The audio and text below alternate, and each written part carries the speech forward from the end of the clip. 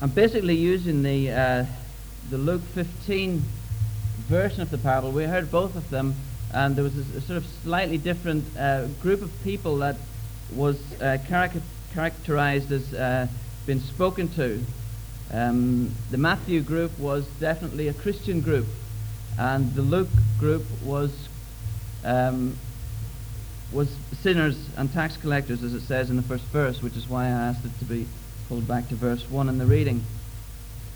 And so I'm going to focus on that one, but it's interesting that there should be those two versions of it in the Gospel. People wonder why the Gospels do seem to have this repetitive element. I think just Jesus will have been telling this story as he went around, and Matthew recorded it that way, that he recorded it in that setting, speaking to the disciples. Luke recorded it in the setting that he heard it speaking to tax collectors and sinners. So, I mean, Jesus was telling these stories as he went around. Didn't necessarily have to be just one-off stories. So that's just a wee bit about the way it might have happened. You see, just to go back to the way I started, and Paddy, the shepherds at the time of Jesus often were the butt of the joke. They invariably were people from the north who would have gone down to Jerusalem and Jericho and Bethlehem, as we know from the Christmas story. And quite often there were northerners. There's a lot of jokes about accents around. And so they were going south looking work, these shepherds. And it was jobs that the career-minded people, if you like, building society people and the bankers, they wouldn't have gone for the sort of shepherd jobs when they looked in the papers. They would have been going for the more financial things. That was a joke. Nobody got it. So that's the story about the shepherds. They were the butt of the joke. And in the 60s and 50s even, the navvies, the Irish navvies, came over from Ireland to help out on the roads here and build the roads. And the people say that Liverpool's the sort of second capital of Ireland because of that. And so I think it's helpful to piggyback on this sort of Irish image, but you might not think so by the end of it. But when Jesus said, when he was talking to the crowd of people in Luke 15, and he said there was a man or a shepherd looking after 100 sheep, the crowd would have shuffled a wee bit closer, and they would have been up for a bit of fun. It's just as if I said, Paddy the Irishman lives in a 3-roomed house with no toilet in Mayo. You sort of move a little bit closer in your mind, and you're waiting for a wee bit of fun. And the story develops from there, and they were up for a bit of a giggle, I think, at the expense of Paddy the shepherd as I develop it. And with Pat's permission, I'll go on. One day, let's say, Paddy went out to count his sheep, and he was throwing some Swedes on the ground in the lowlands, and the sheep were coming down to feed off the Swedes, and he thought, good time to count the sheep. So he goes, and Pat's sheep, this is his little herd in Ireland, and this is true, I've got blue spots because I've been there to visit him. And so he counts his blue spot sheep, and he goes 1 blue spot, 2, 3 blue spots, 4 blue spots, and he's counting his 100 sheep. And he gets 96, 97, 98, 99, 99. I had 100, I've got 99. So he thinks, that's nothing new, I can't count anyway. So he starts again. So, starts 1 blue spot, 2 blue spots, 3, 97, 98, 99.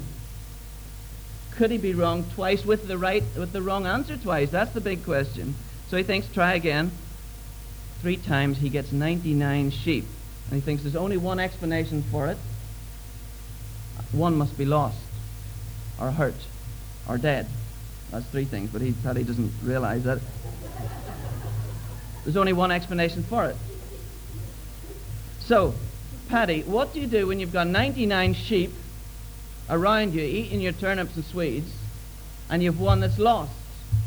Let's put it another way, Paddy, what do you not do when you've got 99 sheep around you and one's lost, and one might be hurt, it might not even be worth saving?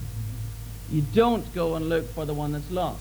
So you can start to get the mood of the picture that Jesus might have been building up as he was talking to the people. You don't go and look for the one that's lost. Cut your losses, Paddy, for goodness sake.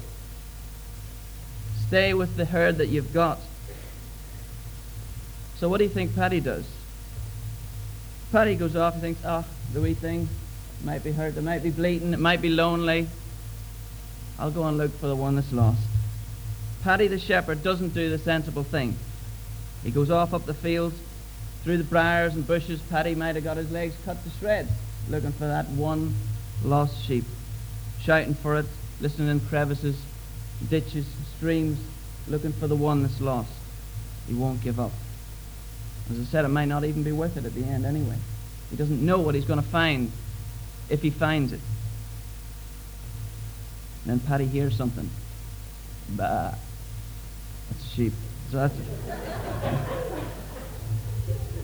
it was a bit feeble, I think. That was but he hears this bah. That's Paddy's sheep.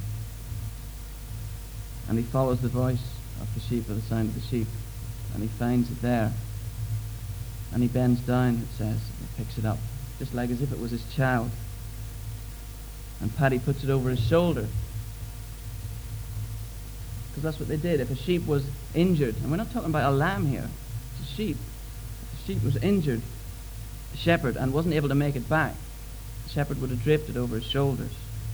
And the weight of that, he would have taken it all the way back. So over the shoulders it goes, and off goes Paddy. So Paddy, what do you do when you've found the lost sheep? Paddy, take it back to the 99 that you found. What does Paddy, the Irish shepherd, do? He goes into the town and tells his mates he's found the sheep. There's 99 sheep still out in the hills somewhere. Paddy was so overjoyed with the one that was lost that he went and threw a party. There's more rejoicing, it says in verse 7, over finding one that was lost. He's so happy. He wants the whole town, his neighbours, it says, to find the lost sheep. He says, rejoice with me to them. Rejoice with me. And all the time the crowd of tax collectors and sinners and Pharisees that's spoken of in verse 1 are gathered round listening to Jesus telling this. And they're thinking, Paddy, you daft idiot of a shepherd that went to find the one lost sheep, and then when he found it, he didn't even go back to the 99 that he left. He went and rejoiced, and then Jesus would hijack the joke. And Jesus said, more joy in heaven over one sinner that repents. And they say, sinners? That's the first time he's mentioned that word. That's us he's talking about. Heaven? That's the first time he's mentioned that. That's God he's talking about. And the Pharisees in the crowd might move a bit closer, suddenly talking about God. And it's Jesus saying that God, Heavenly Father, God of Abraham, Isaac, and Jacob, shepherds the lot of them. That he's a daft shepherd. An Egypt? Yahweh, as they would have called him. They've been laughing at Yahweh all the way through. Jesus, are you saying that every lost sheep matters so much to God that he would risk it all for one? Jesus says, yes, that's exactly what he was saying. He would risk it all for one. When I look at myself, I'm sure it echoes with you. Look at yourself and say, am I worth it? Am I worth it? Risking it all for one? I'm the sinner. Am I worth it? And I'm not. I muck up all the time. I want to be holy and I'm not holy. I want to pray more and I pray less. I want to tell all my friends about Jesus. I want to tell them that he's set them free. And I don't do it. I never get to the best bit. I might tell them about church and back off a bit when it comes to the bit that Jesus has done for them. I muck up all the time. So if you're asking me, was it worth it? It's definitely no, I'm not worth it. But the Bible says there's one mediator between God and man, and that's Christ Jesus the man. So we're asking Jesus, and Jesus says every time, yes, Calvin is worth it every time. And Mike and Chris and Dave and Trevor, whatever your name is.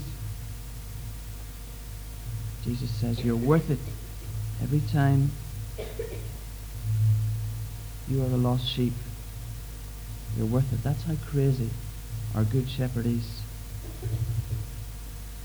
And when you see your neighbor today When you pull up to somebody in the at the traffic lights and look across, and you look eye to eye at somebody, remember that that's a lost person. And lost people matter to God. And when you go to the shop to buy something, and you look eye to eye to somebody, remember that's a lost person. And lost people matter to God. That's what we've been hearing. And your friends and your relatives, your acquaintances, your neighbours, your work colleagues, whatever. You look at them. Remember, as you engage their eye-to-eye contact, just remember how much they matter to God. They matter to God just as much as you or I do gathered within here. We've heard the message, we've responded. But the lost matter just as much. Of course, they're grieving God, perhaps. But they matter to God just as much. The Good Shepherd, Jesus, when he came, it could have all gone pear-shaped. Jesus could have bailed out. Jesus was God and man. But Jesus taught it, like here. He lived it. He died it. He did it. God loved the world so much, John 3:16, that he gave his only begotten Son, so that none of us should have to perish, but all of us could have everlasting life. That's God. That's God, like Paddy the Irishman, caught up with finding people, saving people, throwing a party.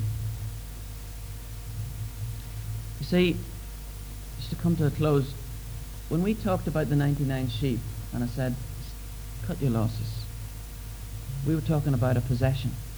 We were talking about a herd, 99 things. That was our livelihood, if you like, when we were in the story. But not to God.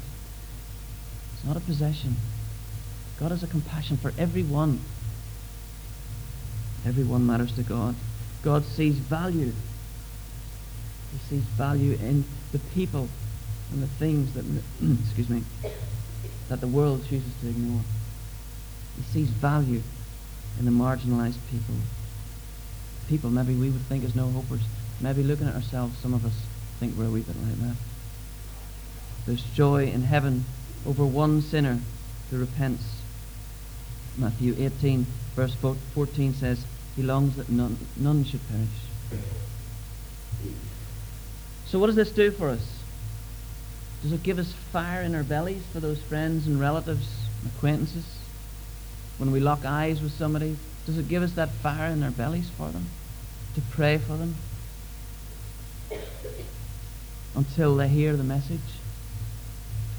Does it give us fire in our bellies to care for them? Does it give us fire in our bellies to tell them? To mention the word of Jesus? As I said earlier, it's easier to just take that shorter step, which is to talk about church. But Jesus is the one that will draw people to himself. I invite you to mention the name of Jesus when you're talking to people. He longs for you to be active in caring for people. To me, that's the story, or the joke, of the 99 sheep and the one that got lost. And I've used Paddy as a way of doing it. And I don't think I've abused Scripture, but somebody might think I have. But I do think it was a joke which Jesus would then have developed and spoken right into the hearts of people. I was wondering if we could sing a song. There's a Graham Kendrick song. I mentioned this to Mandy. I bumped into Mandy yesterday. My God, what love is this? Do you know it?